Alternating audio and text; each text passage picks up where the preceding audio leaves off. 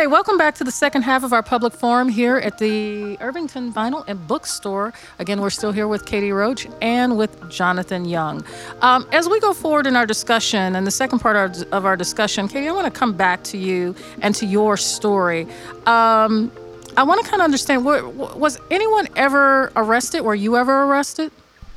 No.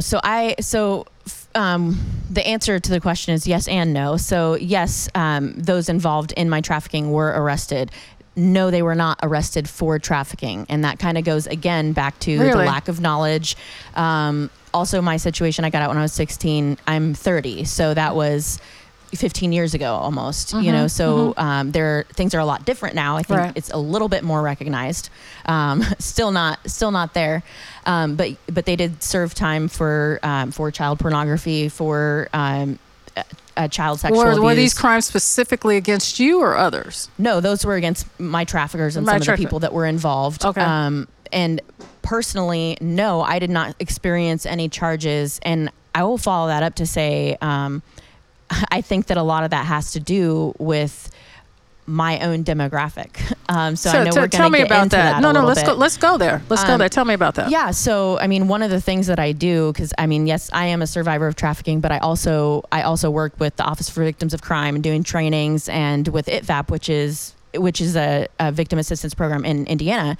And one of the things that we see, not just here, but across the board, is overrepresented populations and underserved populations, which go hand in hand. And those would be youth, specifically homeless youth, people of color, the LGBT community, those that are undocumented, any vulnerabilities that you could look at that even when it comes to systemically are something that we see a lot. And are these people falling through cracks or just not being served at all? So both, I think. I'll kind of circle it back to the question that you asked me originally and saying, was I ever arrested?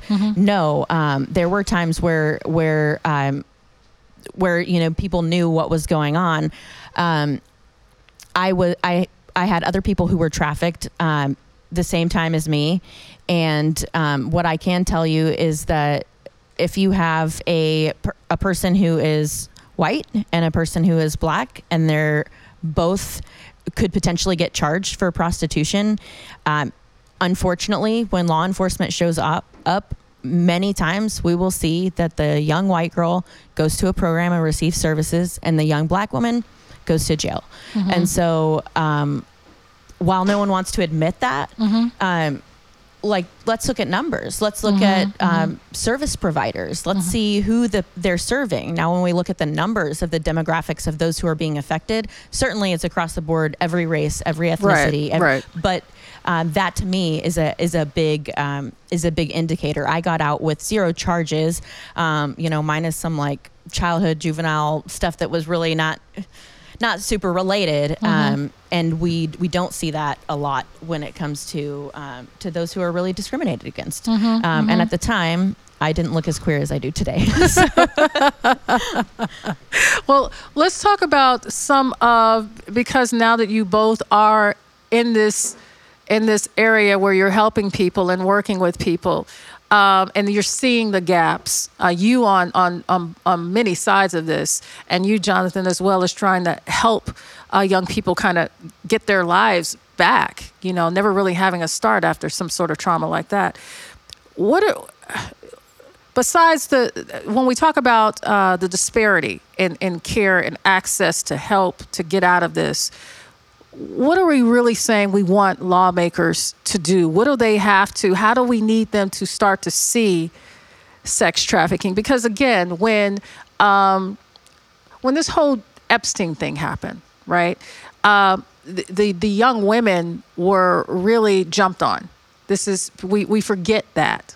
And when they were in their youth trying to tell their story, they got into quote unquote trouble. And there was no trouble. And then finally there was some sort of conviction for him. And then he was in jail and now has committed suicide. But besides those high profile situations, a lot of folks, their voices, they never get that access to that care. So what do we want the lawmakers to do when they start to see these victims? How do we want them to treat them? Do they just say, okay, we got this guy, he's going to serve 18 months, you're fine? I really would like for lawmakers to pay attention to victims more and to hear what the victims are going through so that they can make laws that are appropriate for the people who they're listening to, and who can make them feel like these kind of laws that can make them feel like there's some justice served. Because a lot of times victims feel like there's no justice for them, especially if the abuser does not receive any consequence or does not go to jail, or in Jeffrey Epstein's case commits suicide, and then there's no consequence for him. Those girls aren't going to get any kind of closure, because that happened. But for lawmakers, and I just want you to pay attention and to know that that's happening, and to give services across the board evenly. Like Katie was saying, very often there's a disparity between races, but to bring services to everyone and to not. When we say services, we're saying more dollars, right? We need more dollars spent, absolutely spent in this more area. dollars. Do we need more dollars spent on the prosecution side or the therapeutic side? Where do you see the most help? I think the therapeutic side. Okay. Because healing is going to be a lifetime effort for the victim. Mm-hmm. That's going to be a lifetime effort. That's something that they're going to have to remember, deal with. You might even see it when you close your eyes. You never know. Yeah. So that's real. Having some ongoing counseling, some ongoing services, support groups, all those kind of things need to happen. As far as the prosecution, I also agree that more money needs to be spent on prosecution as well. Mm-hmm. And I think that there should be harsher punishments for like the traffickers or abusers? For the traffickers, for the Johns who buy them. I think that is a big thing right there. If there are more consequences for Johns, then they're going to be less likely to go out and purchase the sex. Mm-hmm. And if you just get a slap on the wrist, or you're no consequence at all, then of course you're going to go out and do it again. Right. So I think on both sides, as far as prosecution and care, they both need big dollars put into it, more research put into them, and a better understanding of how we can help the victims, which means talking to more victims, listening to more victims, understanding what their needs are. And a lot of these victims go to school every day, right? Yeah, they live everyday life like they have to. Like they have to. And are we not preparing the school environment? So I'm going to have to break this down because I want to make sure to get to this, but I feel like there's a couple of really questions and kind of avenues that we could go from this right now. Because the first question you asked about the lawmaker side, what are we looking, what needs to be driven when it comes to policy? Mm-hmm. And when I think about that, it's not just, more dollars to services, but it's also more training for prosecutors, more training for legal service providers, for law enforcement. There is not enough training in any of these departments. I can tell you, I've stood as an expert witness in multiple cases where the victim is absolutely being treated as if they are the criminal, and you have a prosecutor and a judge who are very uninformed of what's going on, and they may look at history of there's going to be an attorney coming against them, right? That's going to be asking questions. Well, were you using drugs? Yes. Well, now the girl looks like she's doing something wrong. Well, did you try to leave? No. Okay, well, but now you're pulling on these situations where drugs could have been forced on her. It could have been intentionally given to her to get her addicted so that she needed to come back. These are things that are actually used specifically to keep victims in bondage. And this goes back to the grooming discussion that we were having. And then that comes back on the victim to prosecute the victim rather than recognizing that. And so I think we definitely need more education on that side specifically. Mm-hmm. I want to read something that a recent guest shared with me, and she gave me permission to share this part of her story. Her name is Genevieve Meyer, and she talks about the first time she was molested at the age of 11. This is her quote. "I told my mom and she blamed me. I felt like I was in trouble and I was in a constant state of confusion. I wished I was dead. But you get used to your own crazy and it becomes a part of survival to stay where you are because of all of the fear. And my family kind of normalized it too. I want legislators to take this seriously, change the laws that allow these loopholes to exist that made it possible for what happened to me to take place. Parents' rights are often seen as a higher priority over children's safety. That has to change. Now, she was referencing parents' rights there because her mother didn't really believe her and signed her guardianship, signed her over to the care of her molester, who was a 43-year-old man, and Genevieve was 15. And this man just raped her, continued to rape her, and her mom shopped her from state to state to find the place where someone would marry her off. And the culture, a lot of times in a lot of families, is when a child is a problem child, to marry them off in some way. So that was within her mom's parental rights to do. None of this was illegal, but it happened. So just want to pause there and kind of let that sit with us because that's kind of deep. But when we're talking about what we want legislators to do, the laws that protect parents' rights are already there. How could this is a complete change of culture, right? It's sort of like what we were talking about before when we talked about racial disparity, right? So some of these things aren't going to go away by, overnight. Let's talk about what people can do as they recognize these things maybe in their own families. Maybe there's a Genevieve out there who has an aunt or an uncle that knows something's going on but feels powerless. What can the average person do when they think they see signs? What can they say? How can they approach the child? Because that child, like this child, Genevieve, who's now a fully grown woman, married, thank God, successful, and raising her own family, still healing from this trauma. She was still living at home and appeared to have a normal life. Also, I'd like to say that for some people, she did not look like a sex trafficking victim. As she would say, she's a white female. She was born in Southern California. And so there's this huge stereotype, right? Let's talk about how family responsibility, community responsibility. When a child speaks out, or maybe they don't, but you suspect something. What would you suggest for someone to do if they suspect that something is a bit off? I would suggest that they talk with the person, talk with the youth, and ask questions that are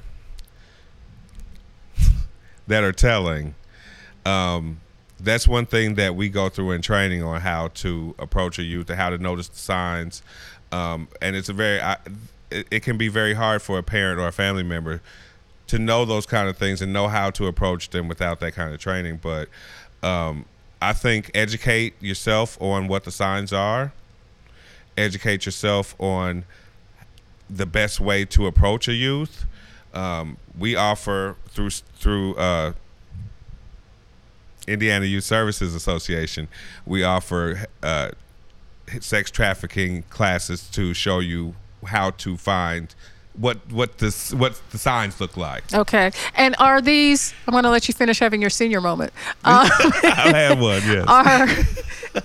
Are these sorts of educational programs available for teachers and counselors and community members? Like, what help can we get? Sometimes you have to help yourself before help comes, right? That's basically where I'm trying to go. What can we do as a community? If you see something, Katie, that doesn't look right, you're a parent. Yeah. Yeah. So I think, when it comes to the community and looking for signs, I mean, of course, this is a huge issue, and we're not going to be able to really do it justice. But when we're talking about what's available to us, how can educators educate themselves? How can community members educate themselves?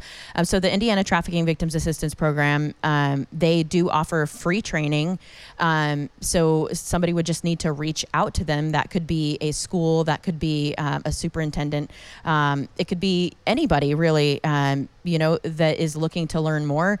Maybe people who work at a domestic violence shelter, different places that might really have that need, they can request that training. And also there are consistently trainings on a regular basis in the Indianapolis and surrounding areas and really all over that are provided sometimes free to the community, sometimes of charge, but there's a lot of that information. And then accessible to anyone at the click of a button is just going to the website for the Office for Victims of Crime. I believe it's through the Training and Technical Assistance Center, but you can kind of poke around or, go in the search to find it. There is a free Human Trafficking 101 course that anyone can take. And I recommend that for anyone just to be a member of society and to know that this is going on. That we could potentially be seeing signs all over. And just not recognize. And sometimes we don't really know what to look for. There, in a lot of families, I was at a talk where people talked about that certain uncle that people were suspicious of, but no one ever said anything about the uncle. And instead, they talked about the fast nieces. In the Black community, they heavily criticized the little girls who might be being abused and stating that they're sexualizing themselves, right? Oh, and one other, I'm sorry, okay. It was been pointed out to me that I'll have a question, but Jonathan, go ahead and we'll go to that question. I was going to say also in the Black community, those questionable uncles are very often protected, where the girls are ridiculed, as you said. I've seen that instance. Well, girls and boys, I need to be clear. Yeah, okay. The young ones are taken at I don't want to say for granted, but just maybe not so much believed, as they're saying, hey, my uncle did this, but then they're protecting that uncle. I've seen that happen a lot of times. And that's something a change that we can make to help our young people who are being trafficked. Also, just noticing, some of the signs, like a kid being withdrawn, or maybe they got a boyfriend who controls everything that they're doing, and you haven't seen them for a long time because now they're in a new relationship, and that could be a sign. Their self-esteem going down, and them feeling, bad about themselves. That could be a sign. There's so many different signs, and at Stopover, we do offer those HT Human Trafficking 101 courses for free for anyone who wants them. So you could if you reach out, you will find the information. Okay, excellent. I want to hit on a question that was shared with us during the break about possibly seeing signs out in our community where people might be lured away or lured into thinking they're doing one thing and it turns out to be some form of trafficking. And I'm trying to remember it in total, but essentially I think we all heard it. There's a number of, want to learn how you can make big money, call this number. And that's very alluring to young people because unemployed teenagers love money. And so that's like the only qualifier for a kid is the opportunity to earn money. And when I was also mentioning during break, as I heard of situations where this happened during my teenage years with young people being lured into these scams where they were supposed to be selling magazines, books, or what have you, and they had to basically earn their way back home. They were taken to other cities or what have you. When people in the community see things like that, is there something that they can do or someone that they should call, or what are your thoughts on that? So I think there certainly are signs all over the place. I mean, literal signs and other signs that we're looking for. Modeling agencies are a big one. That's right. On online advertisements or whether it's in person, sales crews, as you mentioned. There are all sorts of different things that are or even teenagers being recruited to give massages. That's one of the things. Yeah, that should be a red flag in and of itself. But those types of things are very clear signs, and we don't necessarily know that is a trafficking situation, but what we do know is it's attacking vulnerability, right? Most people who are going to call that are either in a very desperate situation, they don't know any better, or a multitude of reasons, but when you're looking at who is going to respond to that, most likely it's a vulnerable person to begin with, and they are kind of, lured into that scenario. But I also think when we're talking about recognizing signs that we see all around us, aside from those obvious signs, it's really important for us to recognize how we can see this happening, because I can, people think I'm exaggerating when I say this, but I do this on a regular basis. I would venture to say that any adult who's been around the block for 25 plus years has seen a trafficking victim. We don't think that we've seen a trafficking victim because we have this idea of what they look like. But it doesn't have to be a girl on the street. It's not like that as much anymore. You know, people can be online. They can be exploited for pictures that are, an older man. Tell us a little bit about that, because you were describing that during the break. Yeah. So let's just say, a girl goes on an app and maybe she's just having conversations and, she makes some kind of post and she gets a response from an older guy, or maybe she doesn't even know he's an older guy, and they're talking back and forth, and maybe he coerces her to send a photo, a nude photo.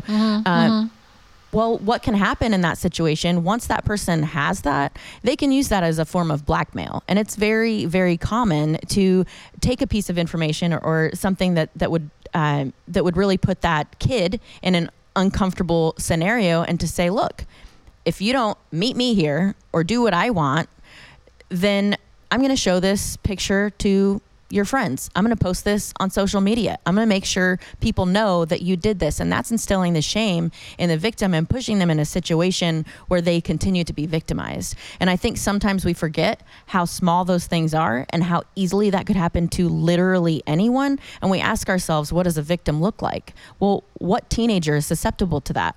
Every single one.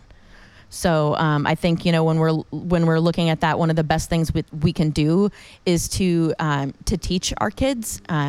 We should know that things like that are going to happen. And I think sometimes we have to let go of that fear of having these conversations with our kids about safety, about sex. I mean, you're not getting, especially you look at like LGBT and those who aren't really receiving adequate education, sex education, where are they going to go? They're going to Google it. What are they going to find? Pornography, apps, meeting other people. You're looking at all of those things, which often are showing violence. Right. And not really near the information they really need. And we're looking there at, talking about grooming of actual societal grooming, right? So that's not just on an individual level, but as a society, we're kind of showed what is acceptable and what's not. And, as Jonathan was mentioning earlier, about,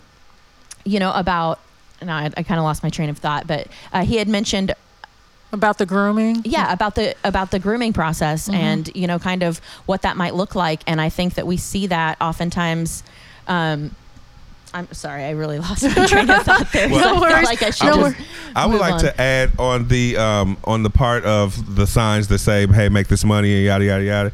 Use your common sense. Do some research. I know that's not very popular these days. Most people don't do research. They see something and they believe it. They think that's the gospel. But do your research. Find out the name of the company. Check with the Secretary of State to make sure they're actual business. Check with Better Business Bureau to see if there's any reportings on that company. Just do your research. This is something that I tell young people all the time. I encounter 14, 15-year-olds at the park who are looking to find a job. They want to work so bad. And they want to work. They want to work. They want to make an honest living. They want to be able to pay their phone bill. They want to help their mama with the light bill. All these kind of things. And those kind of things are what can cause them to not use that common sense. Like, I need to get this money. I got to get my phone. Their phone bill is tantamount. Okay. So, but what I would say is, as a parent and as a youth, use your common sense, do some research, take a few minutes out to check it out, because that can make a world of difference. Take a few minutes out to check it out. I love that. I just want to add to that also call the Attorney General's office and report it. It's their job to actually look into situations like that. Absolutely. We usually hear about that when we talk about seniors and those scam, but it's for everything. So I'm going to go back because I had my memory of came what I back. was supposed to talk. Excellent. It came back as he was talking. So Jonathan mentioned earlier about how oftentimes young girls are seen as sexualized, right? Yes. They're offering themselves. And that was one of the things that I was thinking, when we're looking as a society of how we're looking at this, and we really need to understand that they're already being put in a position that they are vulnerable. And like I said, as a society, that's grooming as a society. You're a sexualized person. Oh, this girl shouldn't be dressing like that. She shouldn't be acting like that. Right. When we're looking at what we're actually looking at on the other side is, people who are very intentional about gathering, about getting somebody's attention. In fact, there was a pimp actually who wrote a book. The name is escaping me right now, but he wrote a book about what his experience was like. So he came out of pimping. He wasn't doing it anymore. And one of the things that he said in his book was, I will go to recruit girls. He said, I'll go to the mall and I'll walk and I'll look a girl in the eye. And if she looks down, I know she's vulnerable. If she looks in me in the eye, I'm going to keep walking because it's not worth my time. Wow. So let's talk about, prevention from the side of, we need to be teaching our kids confidence and telling them that this is not who you are. Just because you dress this way does not mean that anyone has permission to exploit you. Right. And when we're seeing something like that, I think we forget about how important it is to teach confidence, to teach what to expect. Right. How does a kid respond to that scenario? Because are they aware? Did they think of that? Probably not. If you're a parent and you have this really uncomfortable conversation with your teenage kid and say, look, at some point, right, probably soon, right, someone's going to ask you to send a picture of them, right, of yourself. And what I would say to that child is, you need to know that this is going to come, but I want you to think about how you're going to respond. Because if you decide to do that, what would you do if this person said they were going to send that to the school or post it on your Facebook? And then they can kind of have an eye-opening moment to see, okay, wow, I need to really think. And you do have to walk teenagers through that discussion because they don't think about ramifications. They don't think about long-term consequences.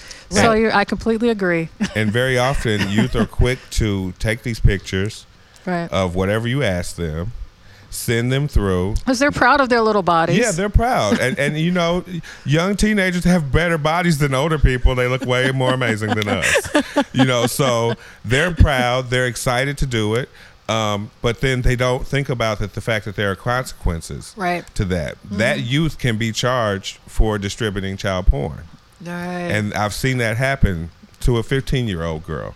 Who was just doing what the man she met online asked her to do. So the man didn't get the charges. The child got the charges. The man did not get the charges. The child got the charges. Isn't that and it all came about when the mom found out that the girl was sneaking out and having sex with these men and doing all these different things with grown men. And when the mother pressed charges against the men, her daughter ended up catching a charge. And this is the type of education that we were talking about earlier about for our prosecutors and lawmakers that we tend to go after because she was still a child. She was a child, 15 years old. And the men just got to go home and eat dinner? They got to go home and eat dinner. Absolutely. Katie, help me understand.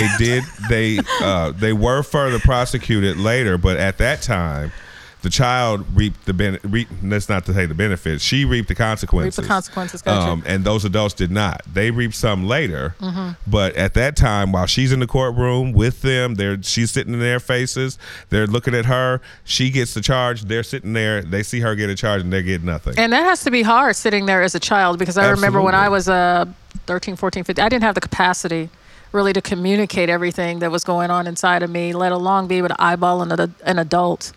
Because they're still an authority figure for many kids. Yeah, absolutely. And I mean, in a way, all of these things really connect, right? We talk about society as grooming in and of itself, society's belief, sexualizing young girls. To many people, a 15-year-old girl, oh, well, she's already sexual, right? She's already looking for it, right?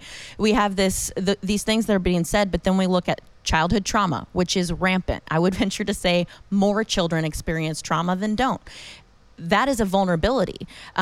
These girls that are maybe being coerced to send a picture or maybe ending up in this situation, they may not have known what they were getting into, or they may have been acting out of trauma.